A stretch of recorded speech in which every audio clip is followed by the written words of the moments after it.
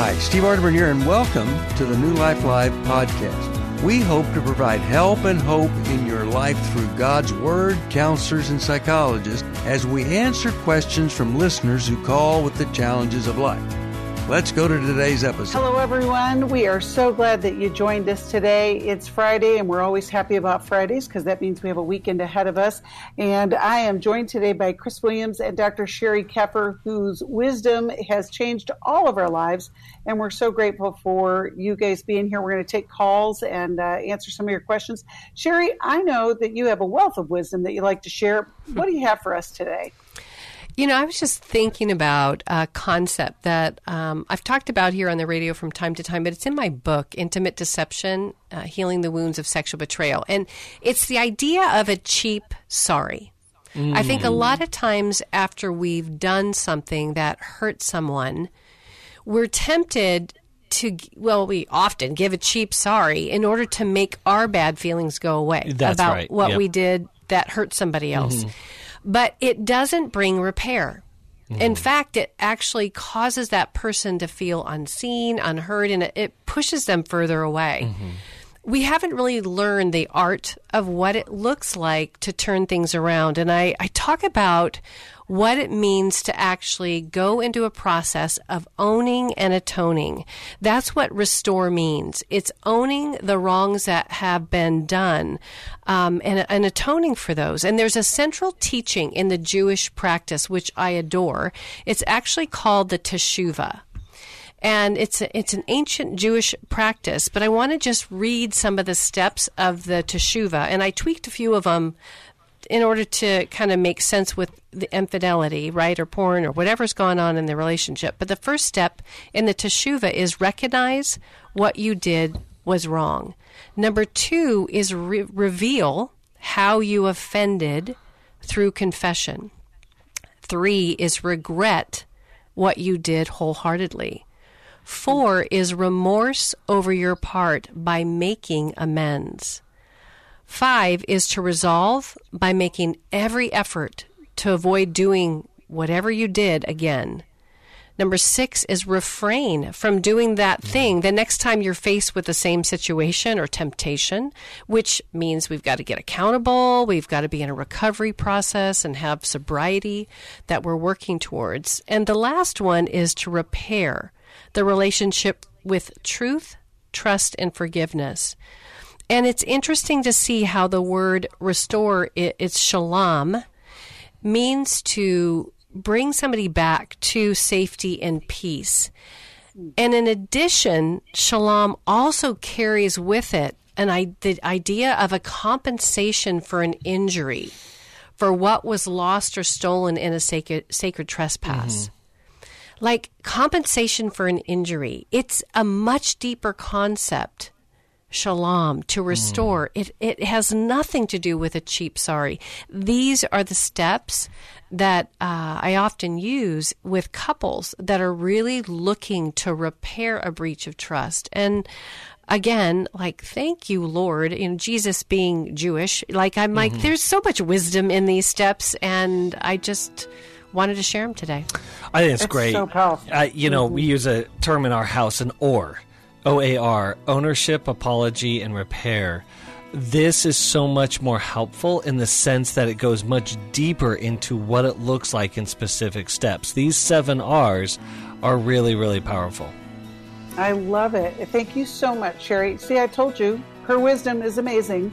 And I think about that concept of a cheap sorry and how we really want to be invested in our recovery and our repair and our restoration.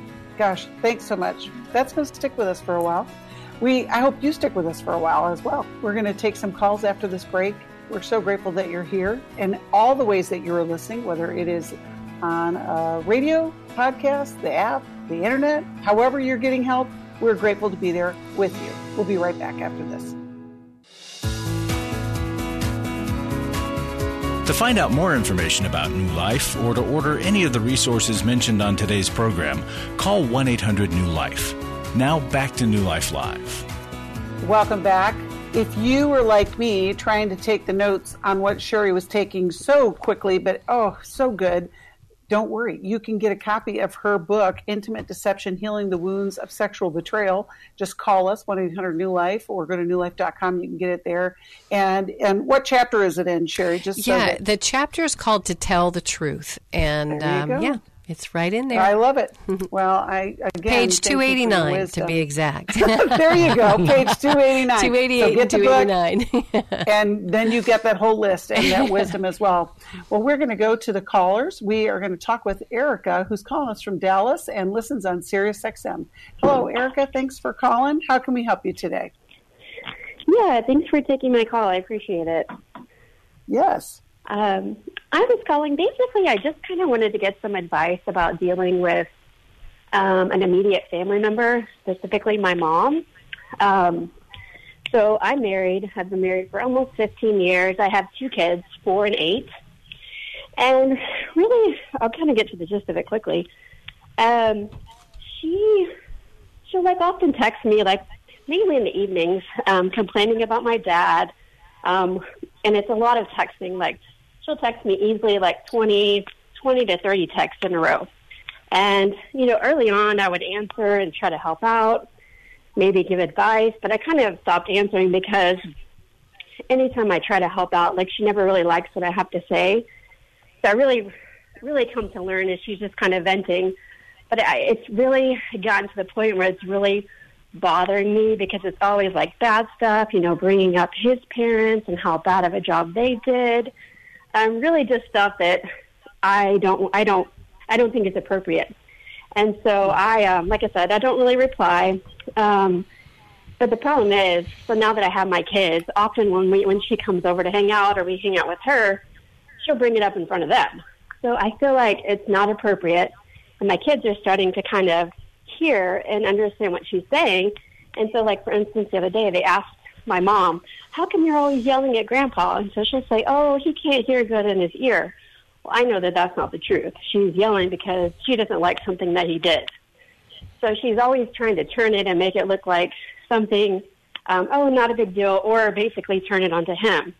So I'm really starting to get, I don't know the right word, uncomfortable, frustrated on how to deal with it all because I don't want my kids.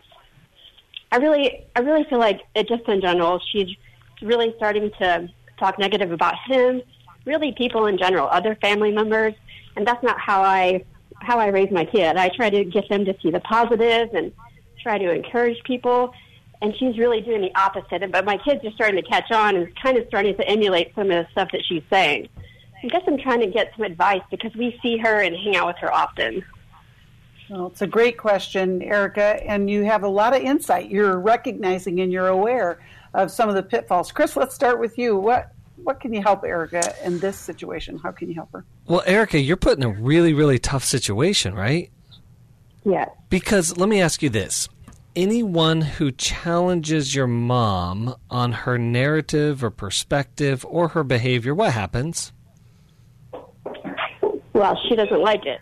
Okay, and what?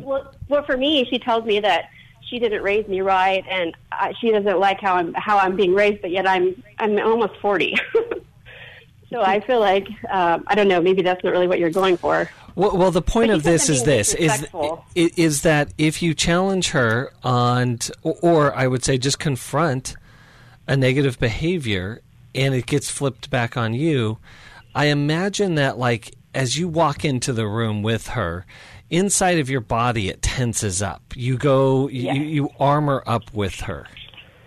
Yes. Okay, that's a feedback mechanism to tell you that she is not safe. Right? Okay. And what is not safe? It's important to recognize what is the thing that's not safe. Well, in Scripture we see that verse says, do everything without complaining, and in doing so you will shine like stars in the universe. We got to ask why. Why is it important not to do everything without complaining? Well, because the complaint oftentimes, or a person who gets caught up in complaints, is offloading internal toxins in the atmosphere around them. And you would not want your children to grow up in a mold-infested environment, correct? Exactly. Yes. So this is the really, really, really tough work because it feels like we're risking relationship.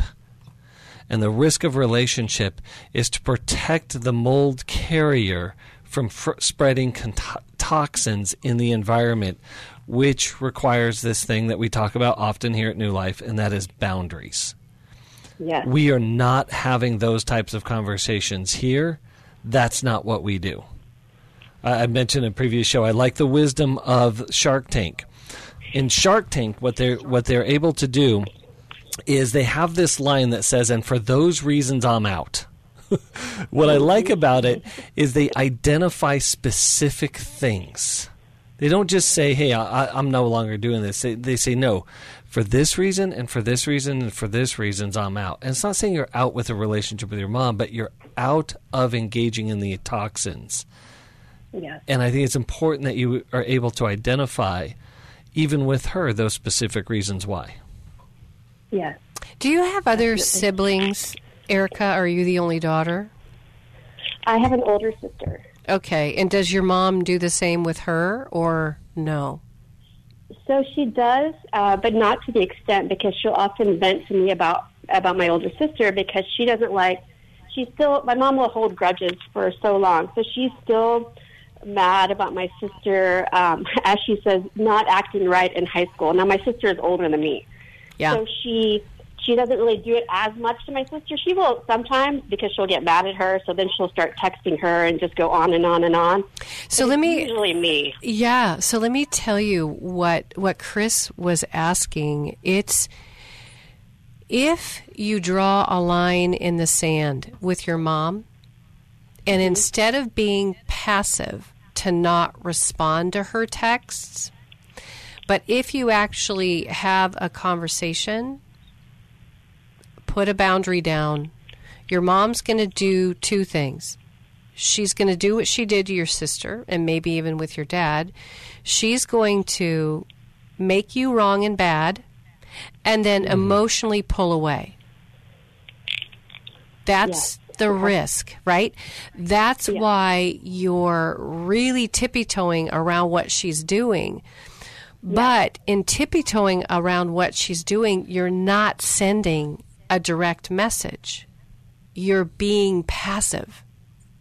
I definitely agree. Yeah. It happened one time when I went to their house. We went to actually stay for a couple of nights, and it does happen often. So she likes to have some wine at night, and that's the utter disaster. So that night she started drinking some wine, and she started getting very vocal.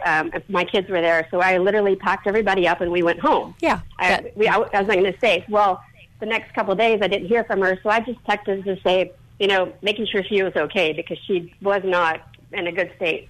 And she, instead of apologizing or anything, she just said, I told her, that she drank too much wine, which we did not like and we won't be around.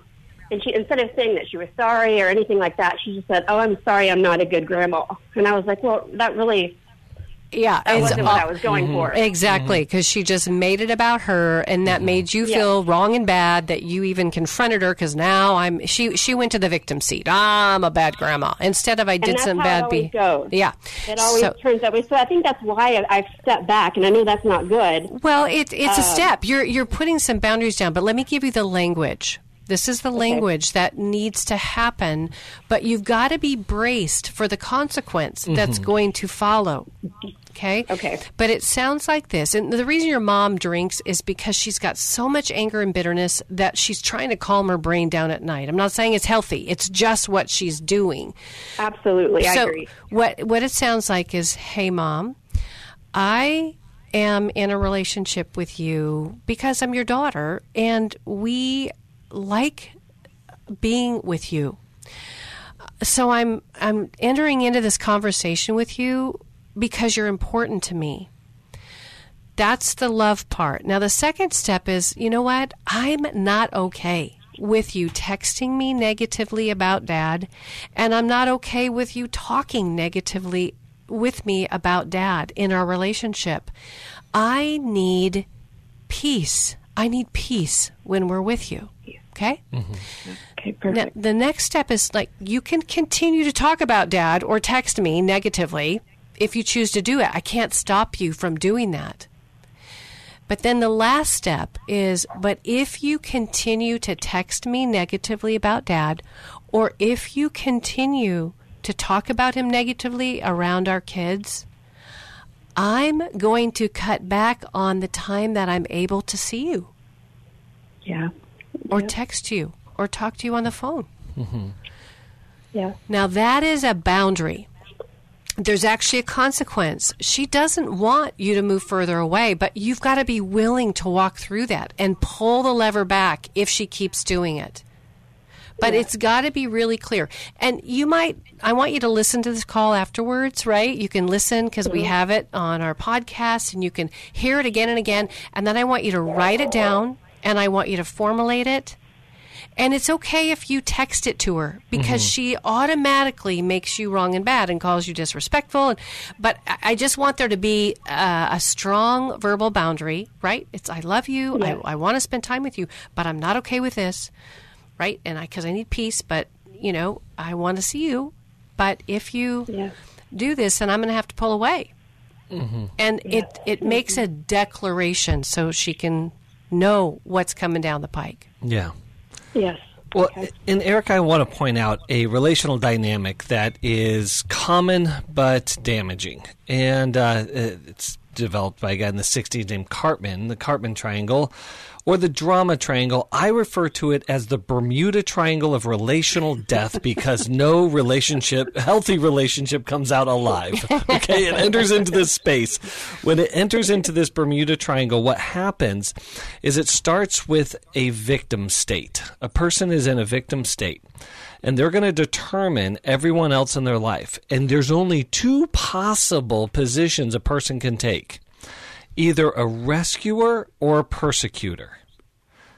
So if you don't meet the demands of the needs or the demands of the victim, you immediately become the persecutor.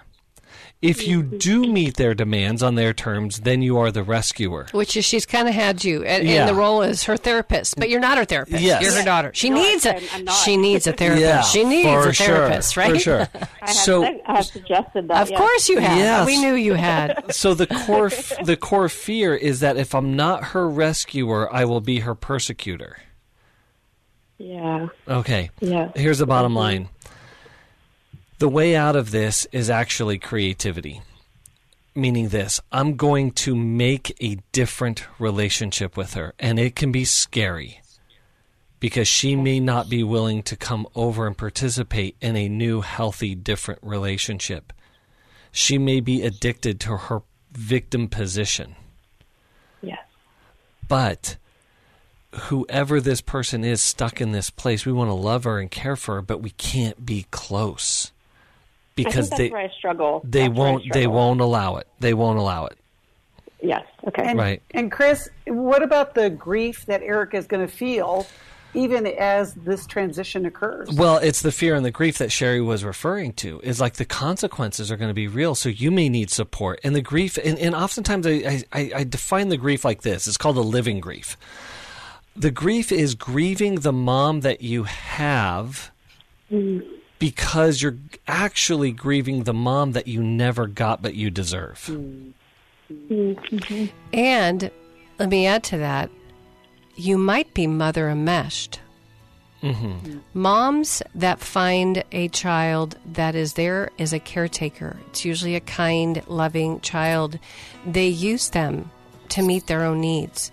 And so if you are mom enmeshed, it's going to feel like death for you to pull away because you don't know what it feels like to be a separate person. When you meet her needs, she loves that. You get cookies, you get rewarded. But when you actually have to pull back to be a person and draw a boundary, which is what you're doing, it's gonna be scary. Like Chris said, it's gonna hurt. It's so powerful, Erica. We're so glad that you called. We're going to send you a copy of Take Your Life Back, but we're also going to connect you with a therapist that can help you walk through this. It's going to take more than one conversation, but it's worth having those conversations. We're so grateful that you called. We're going to be back after this. We'd love to hear from you. If you have a question or a comment, call toll-free 1-800-229-3000. Now back to New Life Live. Welcome back. with all this wisdom that we're hearing from you, Chris, we're also looking forward to our Emotional Freedom Intensive that's going to be online March 16th, where you and Steve Arterburn and Dr. Jackie Mack Harris will help people get unstuck and have that emotional freedom to deal with grief, to deal with some trauma, to deal with depression, and all the different ways that we get stuck. And so I'm looking forward to hearing from you then. I don't know if you want to give a personal invite to anybody who's listening that wants to join us. Absolutely. You know, there's two people I want to talk to. One is that person who just hit a wall in your life. Everything seemed to be going well, and now all things are falling apart. And you can't figure out why, and you think it's some sort of mystical or mysterious thing going on. We're going to help you identify exactly what that is and how to get back on track. The other person is the person who just bumps up against the same issue over and over and over again. You're circling that mountain and can't find a different route. We will help you identify what that mountain is and how to get on a different route to a better place. I love that, and we look forward to having you all join Chris, Jackie, and Steve online. You can find out about it at newlife.com, and you know what? We have a free quiz that you can take there to see if you really are emotionally free. We want to help you move forward in your life, and that's one of the ways we're going to do it. We are going to go back to the calls, and we're going to talk with Michelle, who's calling us from Colorado Springs, listens on KGFT. Hello, Michelle. Thanks for calling. How can we help you today? Hi, thanks for taking my call. I would really like to get advice on what your thoughts are about divorce and what the Bible says about it. Okay, well, that's a big question. Michelle, is this your marriage that we're talking about? Yes. Okay. Well, what's going on? Yeah.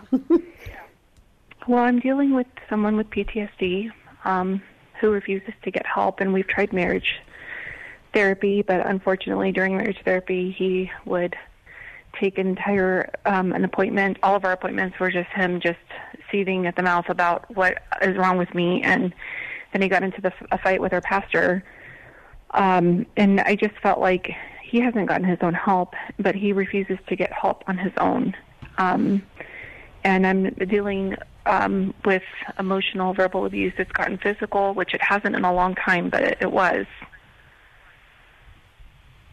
How long have you guys been married? 12 years. Okay. And this has been going on your entire marriage? Yes. Is PTSD from his childhood? You're in Colorado Springs. Is it from the military? Is it all the above? What do you see as the source? I'm thinking it's both, okay. The military and his family. Okay. And has he ever admitted to this or had some recognition and ever a desire to get help for what he's struggling with? Michelle, by the way, no. can you turn off your radio, Michelle? Just we're getting a little bit of feedback. Oh, I'm sorry. I don't. You know what? I was asked that initially when I called in, but I don't have a radio playing. Oh, okay. That might we'll be just us. carry on. Sorry about keep that. going. Sorry about that, Chris. I apologize if there's feedback. Yeah, no worries. What's happening? I will say he didn't for a long time show interest in getting help until I did, and then when I got help, I was able to see what was happening, and I started addressing it. Because I couldn't, and I didn't know how to verbalize it because I've had my own trauma, and I was unaware that this is not normal. And then when I got through my therapy, I realized what was happening. And so he was willing to come to marriage therapy with me after that. Yeah. Unfortunately, after, failed marriage therapy, and really it was because I was like, I can't do this anymore and sit through every appointment where this is happening. Well, I feel like you need to get help. Well, yeah. Sorry. I'm sorry, jumping in here. Are you guys living in the same house right now? Yes. Okay, and so still together, sharing a bedroom? Yes. Okay. Yeah, because I think that, when the question comes at us is like, divorce or no divorce? Obviously, and does the Bible justify that? And so we're not primarily a theological show, though we take the Scripture very, very seriously. And seek a fidelity to what what God's instructions are for our life, obviously. But there's so many things along the way and so many potential other options. And I think that if there is emotional and physical and psychological abuse, verbal abuse, I should say, happening along the way, that's the thing that's like, again, one of the terms I say is hard no. I don't do that. And that may require a separation. And that separation... go ahead. I feel like that's where God has, he's nudging me to do that. And every time I go to do that, it's where my husband uses biblical principles against me and says God hates divorce. And for sure. But that's just that we have a term for that too, and that's spiritual abuse or spiritual manipulation. Okay, because you could do the same thing. You could go around and be like, yeah, he's told you to love me as Christ loved the church, and Christ wasn't verbally abusive. It's like we could go with that all day long. Yeah. The bottom line is you getting strength and clarity on what is absolutely unacceptable and what he has to do to change for you to be in close proximity to him. So, Michelle, I feel like there's more because he's made you the target, right? You are the target. Yeah. Any history, and we're going to come back after a break, any history of pornography use, any type of acting out that you know of, either before or during your relationship, have you seen evidence of any of that? And we'll talk about it when we get back. Yep, we will. Michelle, hold on. Today's podcast is brought to you by Club New Life supporters who give a monthly donation because they want to continue to offer help and hope in these very, very difficult places. To find out more about Club New Life, you can go to our website, newlife.com, or call 1-800-NEW-LIFE. Now, if you're new to us, we drop an episode every weekday.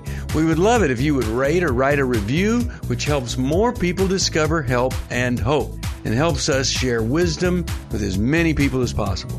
Now, let's listen to our counselors as they help people walk through life's hardest places.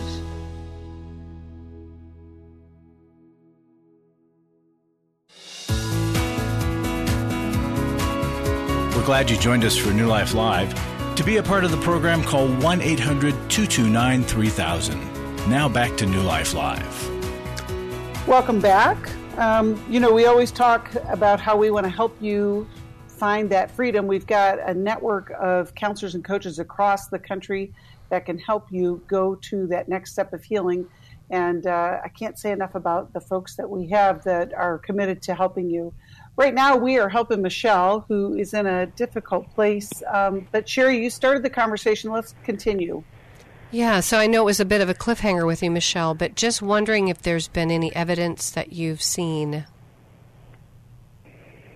The only evidence that I've seen that he might have had trauma before we were married and even before he went into the military is through his sister, who's more recently voiced that she had to get her own therapy because of what she went through as a child, which obviously he would have gone through as well, but he doesn't describe his childhood the same way she does. So any pornography, any sexual compulsive acting out, anything that you've seen?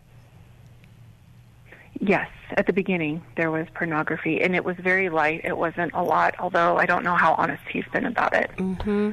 So I think that in the military, there's a lot of pornography available, and it's just a way that the guys numb out. And I'm not minimizing it at all. It's just like a sieve. I'm not surprised that it was in your relationship in the beginning. I think what's happened is, my guess is that you got upset when you found it or heard about it, whatever, and then he's like, okay, I won't do that again, and it just went deeper underground. We were talking to a guy by the name of Sean on February 14th, actually, Valentine's Day, if you want to listen to that podcast, but we were talking about his rage and anger towards his wife, and he was trying to control her and manipulate her, and that's abusive. And let me just say this for the record. I don't think it's a marriage issue that you're dealing with. I think that it's a pornography and compulsive sexual acting out issue that's hidden, that you don't know about. And that's why he's making you wrong and bad. Because when somebody is compulsively sexually acting out, they pick fights with their spouses in order to make them wrong and bad, to give themselves a permission slip to go act out. Mm-hmm. So you end up being being abused. But people often look at the abuse and say that's the only problem. But the reason that I think it's deeper is because when there's long-term sexual acting out that's not being dealt with, it creates abusive cycles of gaslighting, of minimizing, of harm, of spiritualization, of, all those traumas. And I think you're on the other side of that. Oh, my word. You have some wonderful insight. That makes a lot of sense. What made the most sense for you?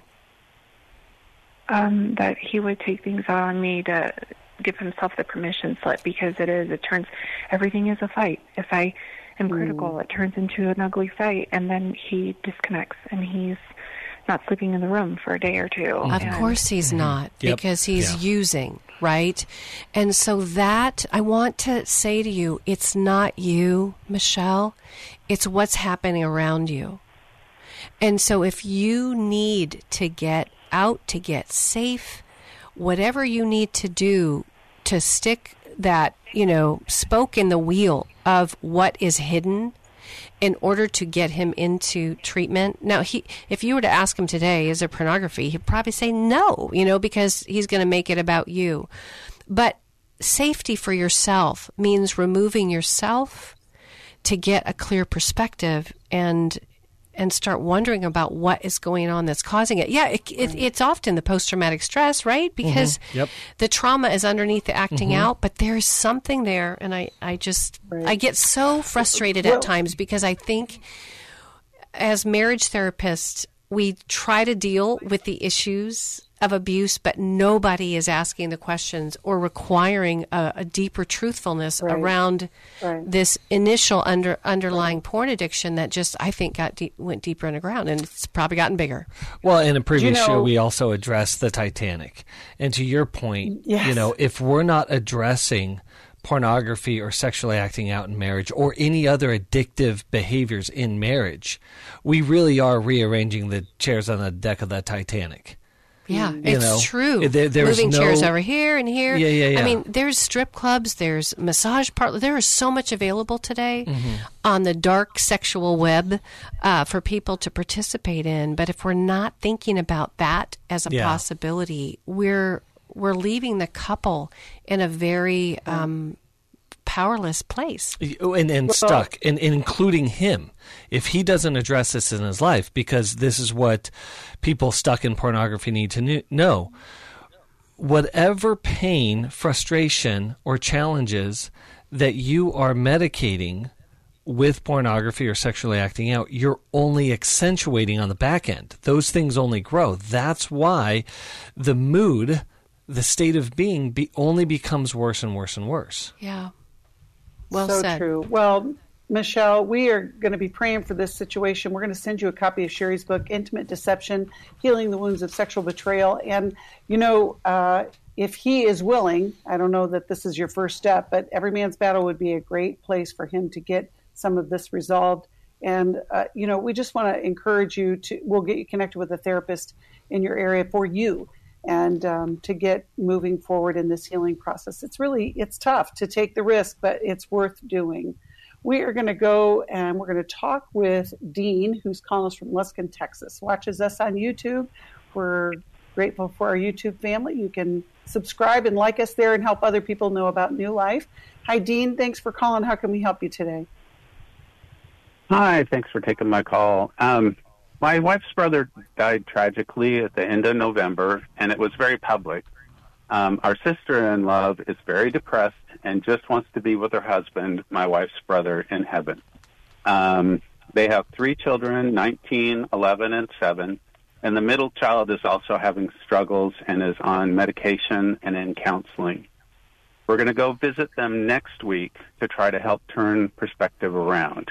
My wife plans to connect her with a local grief share and will attend with our sister-in-law. Just knows she needs counseling, but she doesn't feel like talking. She's talked with her husband when he was alive and not really with anyone else. What other suggestions do you have for my wife and me for helping the family, especially my sister-in-law? Oh, gosh, Dean, your heart, we hear it, and we love that you want to attend to their grief or her grief. Chris, let's start with you because I know we just talked about grief, and there's just a couple of steps in that direction, but where would you Well, begin? Dean, I just want to affirm what you're already doing, is that what grief needs first and foremost is a loving presence. We put a lot of pressure on ourselves to have the right words, and really it's in our attempt to relieve or rescue a person out of their grief. I always say this, Job's friends did a fantastic job the first 7 days. They did exactly what Job needed. I remember that. Right? And they kind of messed it up when they started trying to give reasons for what was happening to Job that was outside of their direct knowledge, speaking for God where God had not spoken. But I love the idea, because I just want to reinforce this. I love the idea that your wife would go to grief share with your sister-in-law, and that she's not alone in that process. And as you're there, I do think that it's important to give perspective. I think it's important for her to have a mirror into other aspects going on, especially the care of her children, and then to offer support, because what it sounds like in her situation is that the grief that she's experiencing, which is tremendous, like I don't want to minimize that in iota, but it's also, I believe, compounded.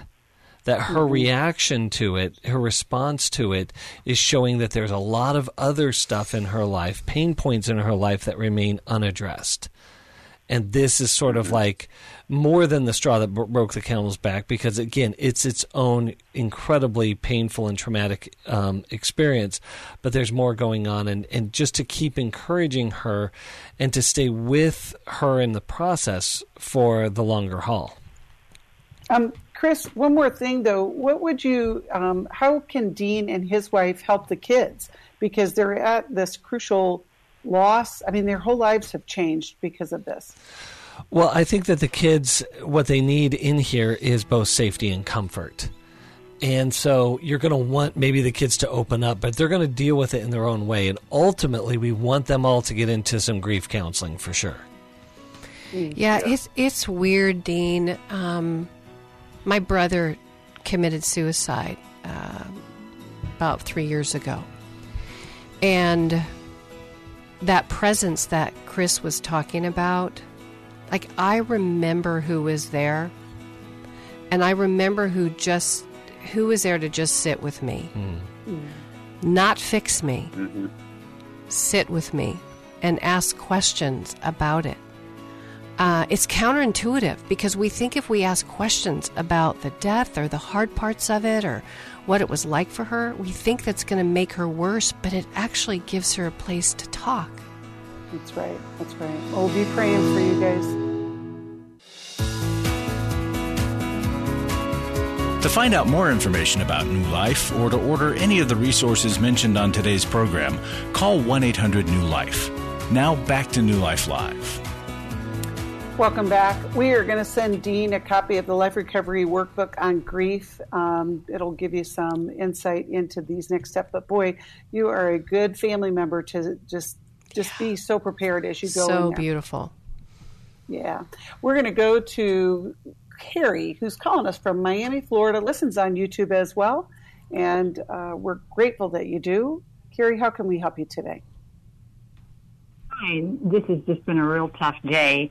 And hearing all these stories about grief, it made me want to call because I think it was Sherry who had mentioned a lady who had a problem with her brain always going and just not being able to stop it. Yep. Well, yep. I have that and have had that many years, since 1986. And I know the night that it happened, and I haven't really been able to get sleep. They said I have insomnia, and they put me on medication, and the medication doesn't work any longer.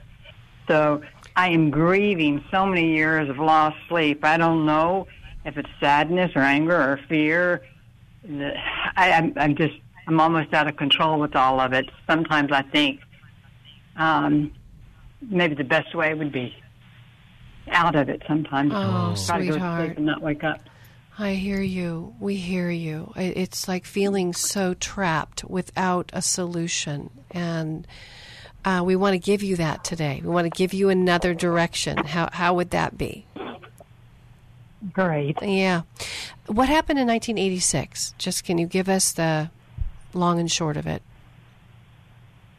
It was a 1 year anniversary for a wedding that I had married someone I knew I shouldn't have.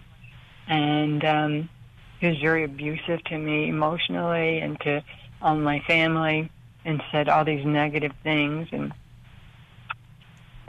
2 or 3 counselors had called him a narcissist and schizoid affective, and that I should leave him. But I had just became a Christian at that time, and I wanted to please the Lord, so I just stayed with it for 22 years. Oh, my goodness. Until finally the hospital separated me from him. So the hospital, meaning started. he got sick, or he went into inpatient, or you went into inpatient? What do we mean, the hospital? I had to go into the hospital. Okay. Bless your sweetheart. You know, my heart just breaks for you, because the amount of abuse that you lived with for 22 years in the name of trying to please God, there's something really broken about that perspective. And I think there's a lot of women like you, or maybe even men like you, that are on the other end of abusive relationship, chronically abusive, that feel it's their duty to submit to that. And Leslie Vernick has a book called The Emotionally Destructive Marriage, and I love how she phrases it, that God never invites us into that kind of a treatment, right? But I think we grow up with Christian principles thinking that we're supposed to do it. So I don't think your brain is suffering from just 1 year. I think your brain is struggling with 22 years of being on the other end of a spear of abuse. Now that sets your brain up to be hypervigilant, to feel like that, because the brain doesn't know that the marriage is over. The brain is trying to keep you safe, on edge, prepared for any other abusive person that might come into your life. But that's exhausting. The tool, and I want to hear from Chris as well, but I want to give you a tool. It's called Cereset.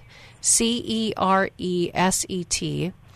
I don't know if it's cereset.org or cereset.com, but Amy Grant used Cereset, and she did a great testimony out there. But the call today came from some people that were at Cereset, and I like the tool. But they do a lot to help the brain sleep, because if our brain is stuck in flight, or if it's stuck in frenzy, those are stages of post-traumatic stress, it doesn't know how to relax again, and they help to put your brain into a polyvagal state, which means rest, and they help to turn that lever off in a way that, you know, it's beautiful. I've watched it happen with a number of people. So I want to hear from Chris, but I want you to write that down, because I want you to check that out and maybe consider Can you that. spell that one more time? Yeah, it's Cereset.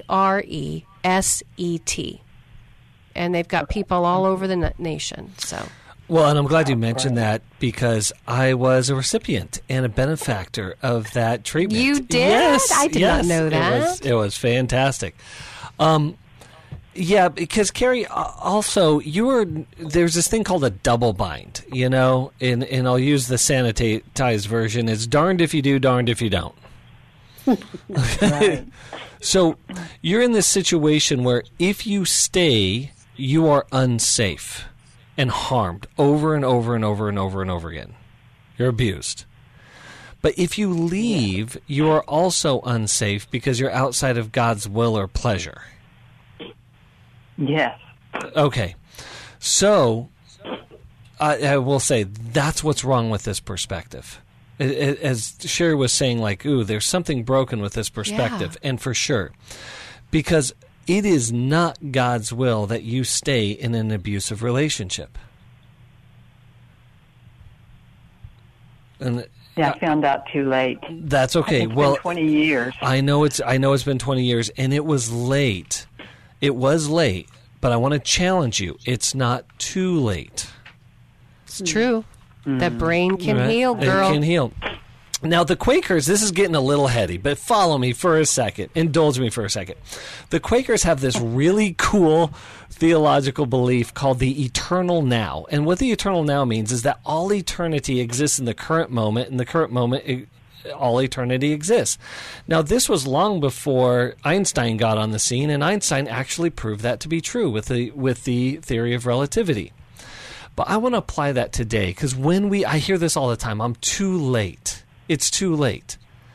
And I'm like, we got eternity here. You're right on time. You might actually be early, as far as we know, because the only time that we have is right now. And so the time to take action, and we could wish that we would have done this in year 1, 2, 3, or anywhere between 1 and 22. Regardless, the regret will not help us. The action today will help us. Looking up Saraset online, starting to take action to heal the brain. And I would love for you to get into some therapy that would not just address relational and spousal abuse, but that would also start addressing where you have been religiously or spiritually damaged in this process, and begin the restoration of a proper relationship back to yourself and proper relationship back to God. It's funny. I know Michelle is listening to every word Chris is saying. You know, Michelle, we had her on the call today, but you and Michelle are very similar in the way that you've been on the other side of harmful abuse. So glad we could talk with both of you today and just bring awareness out there that it's not okay. Well, and, you know, one of the things that we are going to do is emotional freedom online, Chris. That's one of the ways that we can help. And that could be something, Carrie, that you join us online March 16th. Chris will be talking, Dr. Jackie Neck-Harris. There's always something to do, right? And we do have eternity. Eternity's been set in our hearts. And so I just want to encourage you, make today the day. Call us, 1-800-NEW-LIFE. We'll get you on a path and a process. Thank you, Sherry. Thank you, Chris. And thank you, listeners. We'll see you next time. Thanks so much for listening. We hope something you heard will help you live in freedom today. If this content was helpful for you, we would love it if you'd take a minute, leave us a review, post about it, and rate it. Remember, we have resources and workshops online for you as you continue your journey. Go to newlife.com and find out more information. And thank you for being part of the New Life community. We know that God desires all of us to live a life of wholeness and healing, and we're so glad that you're here.